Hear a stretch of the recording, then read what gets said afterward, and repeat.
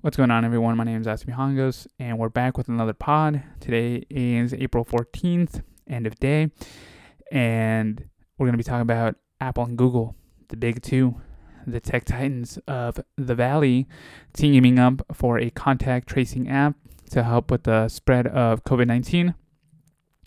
The FCC filing suggests Microsoft Service Go sequel is almost here. Going to be talking about that and my thoughts on just tablets in general. I think I was there pretty early enough to see the first iPad. I think we all were. And just my general thoughts on there. And of course, just to end it off the right way, we're going to be talking about none other than Mr. Frono's photo himself. And, I think it's just nice to have lighter news and talk about it because I love Raw Talk. It's just so funny, with Mr. Todd Wolf, talk about Becky, and Mr. Eskert. So when it comes to this story of Apple and Google teaming up, I went through, The Verge. I went through a lot of YouTube videos to make sure that what I was saying makes sense. Hopefully it's correct. But if you're like a software developer or an engineer, and I'm not saying the right terms, let me know. Shoot me a anchor message or talk to me over on Twitter. And yeah, let's chat over Twitter. So I'm just gonna go over the bulletin points, the big things that I saw when I was looking at the story, and then afterwards I'll give you my opinions and my thoughts. So the first thing is that, and the big thing I think is that this is not an app that Apple and Google are building together. It's more of the framework so that developers build their own thing and make a contact tracing app. Hopefully they're working with the CDC. I was not able to find that on the Verge article, or I think they're working with public health actually. Basically, they're working with healthcare professionals to make sure it's properly implemented. And one thing is that contact tracing has already been used. I think the best country that used that was South Korea. They did an incredible job. And also Singapore. Singapore has also done contact tracing, and I think it's worked out really, really well. So I guess the United States is doing its best to bring that forth as well, to warn people in case they've been in contact with someone or someone tests positive. But how does it work? So, quote, in basic terms, the system lets your phone log other phones that have been nearby. As long as the system is running, your phone will periodically blast out a small, unique, and anonymous piece of code derived from that phone's unique ID. Other phones in range receive that code and remember it, building up a log of the codes they've received and when they've received them. When a person using that system receives a positive diagnosis, they can choose to submit their ID into the central database. Whether your phone checks back with that database, when your phone checks out with that database, it runs a local scan to see whether any of the codes in its log match the ID in the database. If there's a match, you can get an alert on your phone saying you've been exposed, end quote. And I'd say database is just another word for the cloud. So it also uses Bluetooth low energy up to 100 meters. And I was like, so essentially, if you walk through a crowd, everybody gets a separate key and whatnot. But when I was watching the video, someone mentioned that you have to be in contact with that person for more than 5 minutes. So after 5 minutes, you get a key and it gets generated. And I would call it like a high five. You high five the codes to one another. And, both Apple and Google hope to have this done by mid-May. And here's something interesting. So we dive a little bit more into the technical aspects of how this all works, to protect your privacy. So, quote, 3 levels of keys, a private master key that never leaves your device, a daily tracing generated from a private key, and then the string of proximity IDs that are generated by the daily key, end quote. So I guess this is how you generate the keys, the way the key leaves to the cloud, the way that the keys are generated. And to me, it does make quite a bit of sense, right? Like the key that your phone essentially stays static, the key that you share with someone else, and then the key that if you do test positive, I guess gets sent to the cloud to protect your anonymity. And I'm like, well, that's a lot of protection. That's a lot of layers. And I guess The Verge had a cryptographer, someone that's very experienced in this, talk about it, right? And here it goes, right? Quote, that there is a privacy reduction when it comes to those that share that they are positive. Those daily keys are public. You can find out which proximities IDs are associated with a given ID. This is because you're out of the realm of the encryption, end quote. So I guess the third key is the most vulnerable key.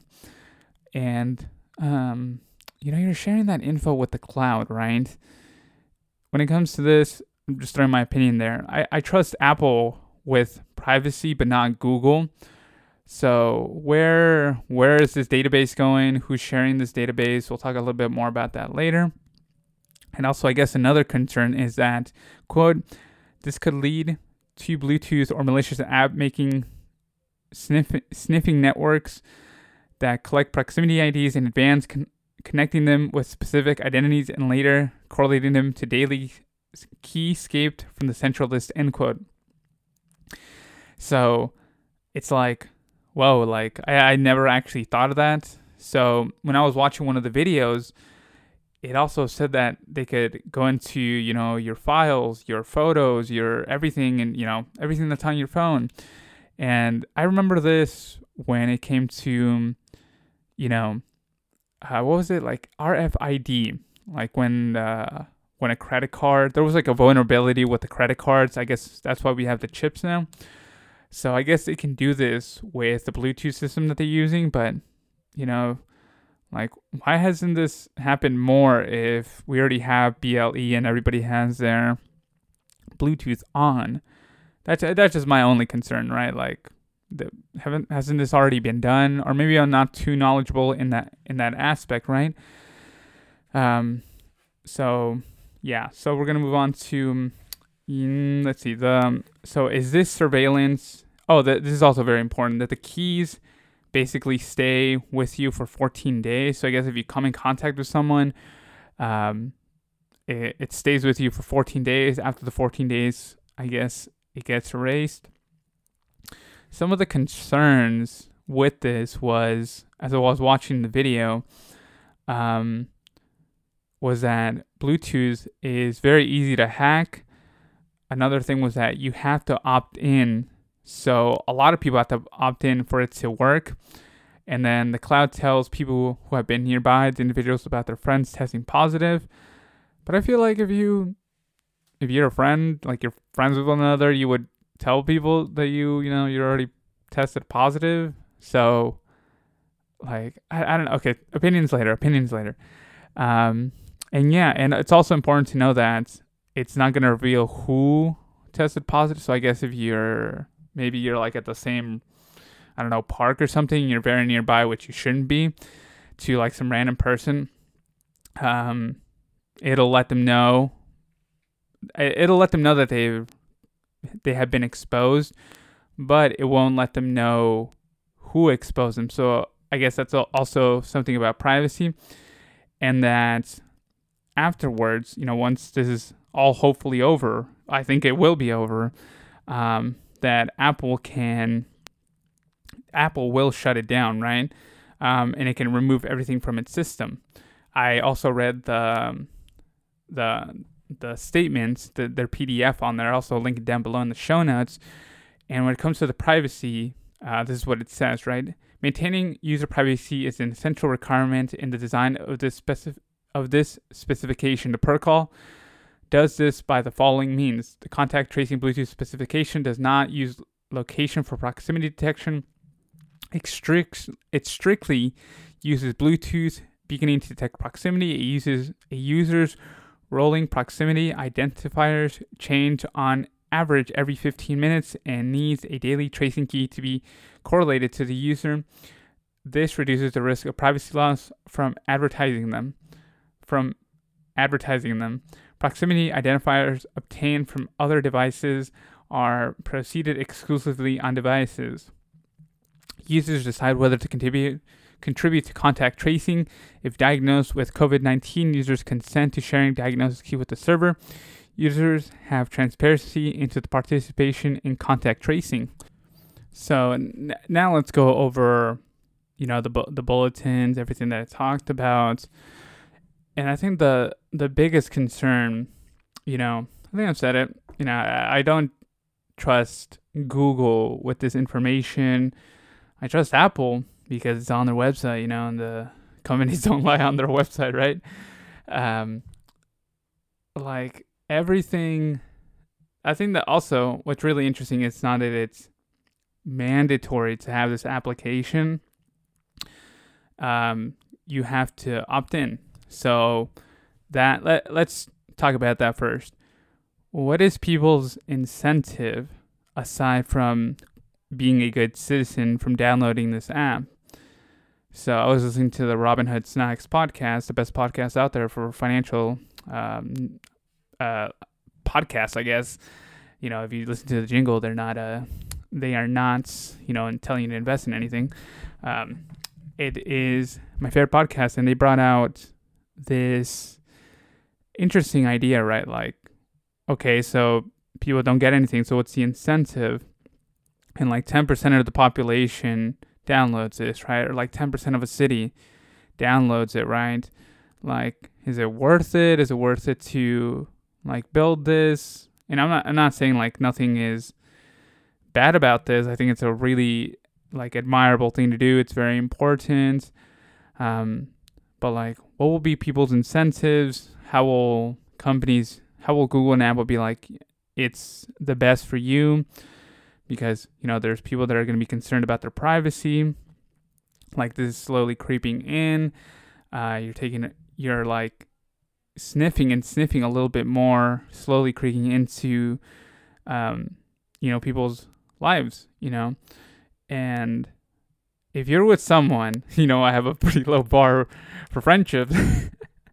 Like, if you spend more than 5 minutes with someone, right?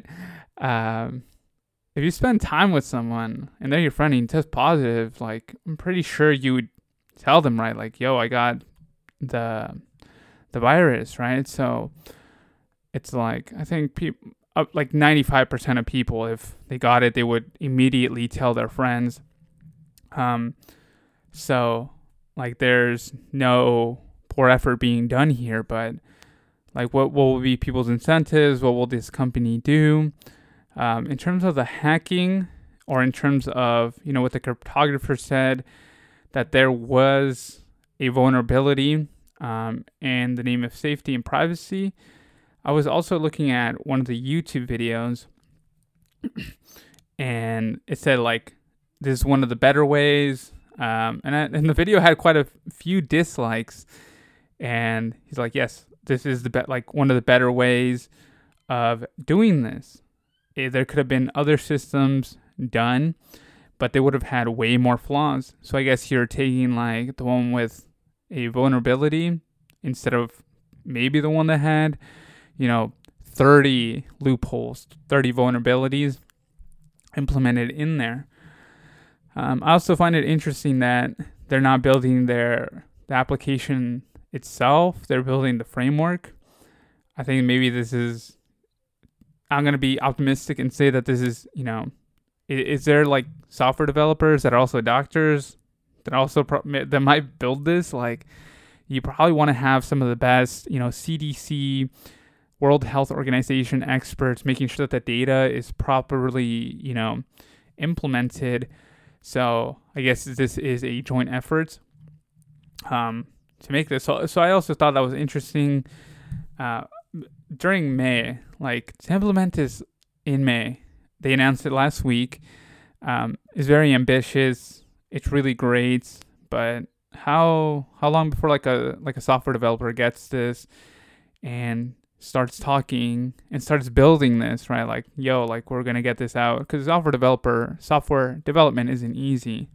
So I guess I'm trying to be as optimistic with the concern for privacy and surveillance, because this also brings me to another point, which is that you know, there's no poor effort being done here. I think this is great. It'll help. But people like, I think, need some sort of incentive to do this, and maybe companies will be like, this is what they said in Robinhood. They're like, yeah, and it got my wheels turning. I'm like, yeah, they're probably gonna offer something so that people, build this and it's more effective and more people are kept safe. And if they give you like a $10 purchase, I don't know. I have like conflicting, like I guess I haven't processed it fully to sort of give you my opinion on that, because yes, this is for the greater good, for the better, for the betterment of everybody's health, but also like later on, like what makes you think that people are going to be like, you have to have this application to go into, a concert, once this is all over, or like to go into a fancy restaurant, like, it'll start like in a weird way creeping in, making sure that you are okay.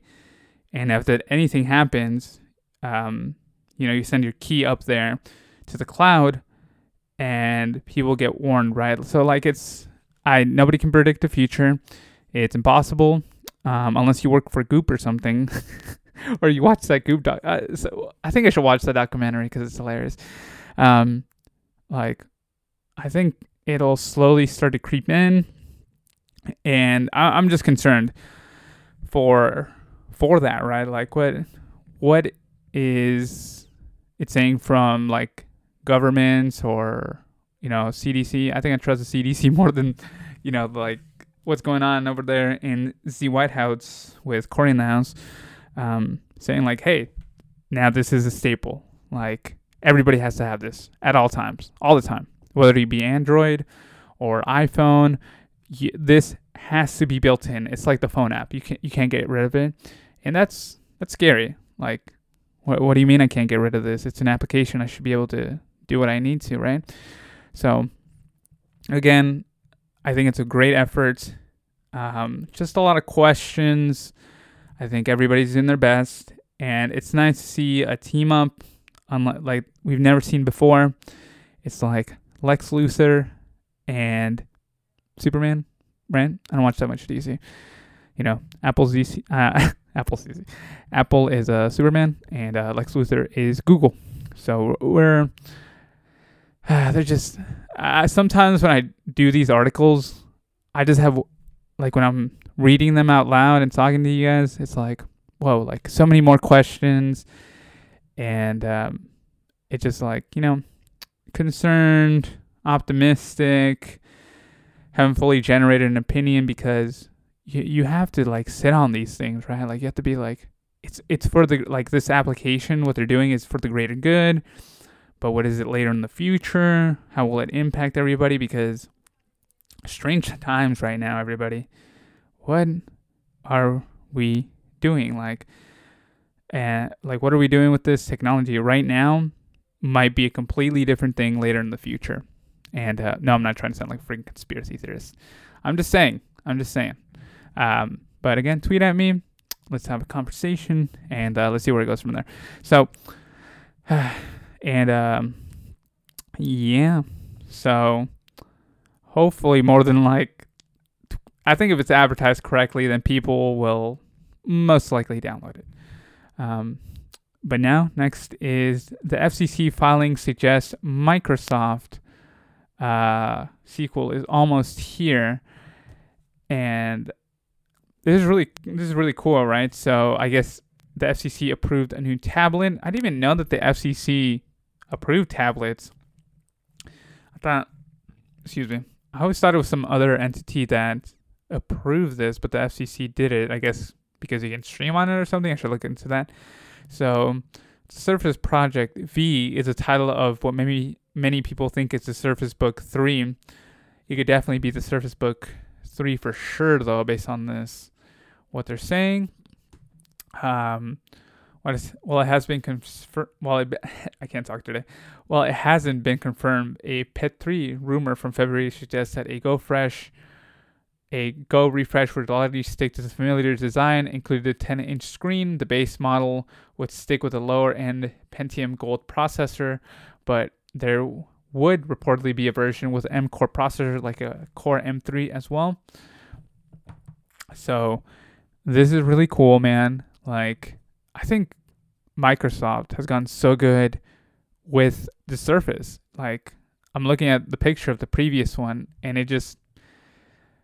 it's a really interesting fact. Like, Microsoft had it right. Like the tablet, the way they designed it with a stylus and a keyboard, is just a better way. Like, I'm just looking at this thing, and I'm like, wait, this is the last version?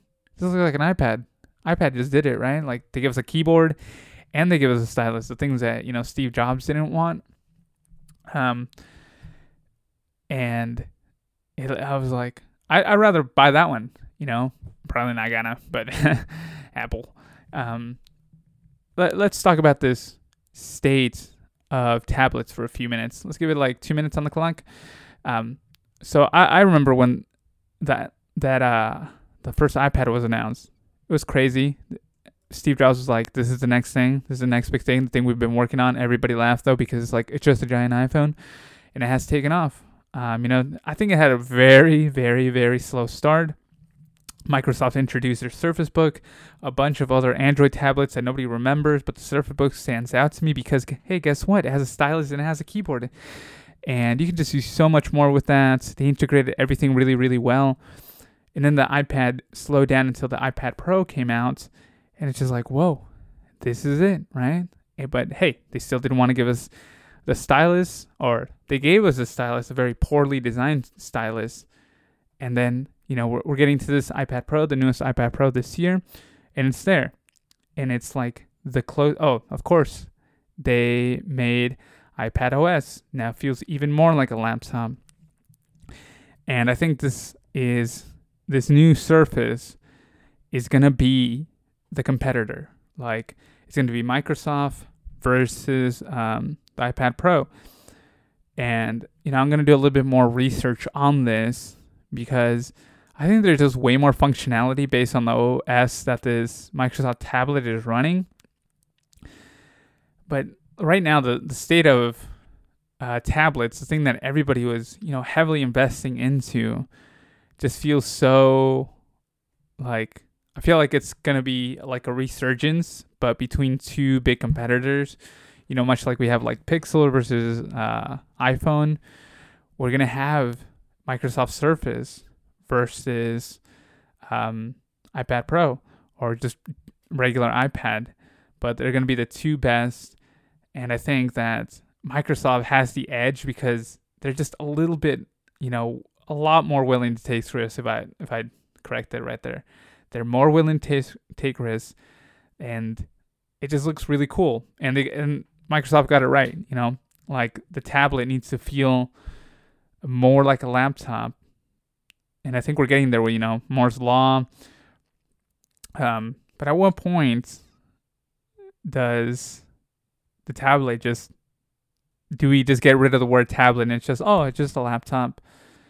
Because I think the 2-in-1 is really cool. Like, I can see myself just using a tablet, but like, if you're going on a trip, when it comes to the Surface, I'm just like, if I'm going on a trip, then why wouldn't I bring the keyboard and stuff? So it's got its variety. But most of the development, so like, one of my favorite things right now is Affinity, like Affinity Designer, and that's only on the iPad. So like, most people are going to bank on the iPad because it's definitely a more artistic tool.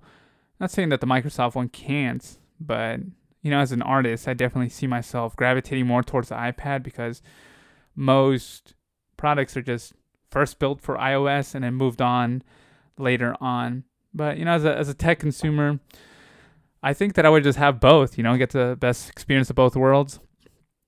And I'm really happy where tablets are going, their form factor, and just it's slowing down and trickling down so that we get much better products.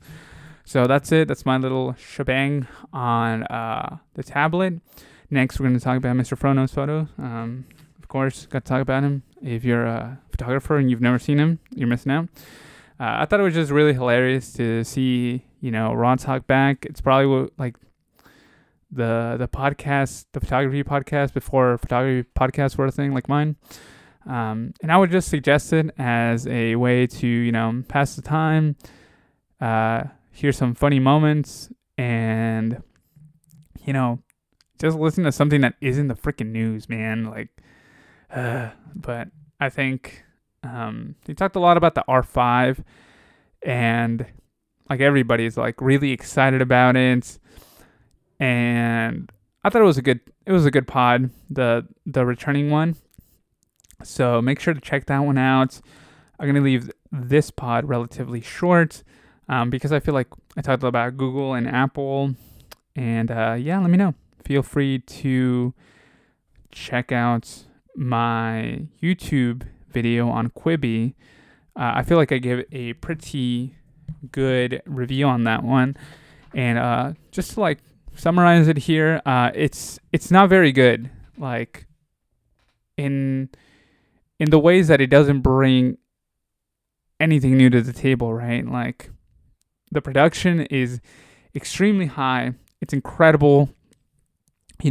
Probably best videographer, cinematographers, sound engineers, editors, color graders in the world they brought into this. But to me, it doesn't bring anything special. It's nothing awesome. It's nothing new. And they're relying a lot on star power, which I really, really don't care about mega celebrities. And make sure to just check that out and let me know. But that's it for now. Let me know. Follow me on Twitter. At the end of the day, I thank you so much for your time and your attention. My name is Isaac Mihangos, and I'll catch you in the next one.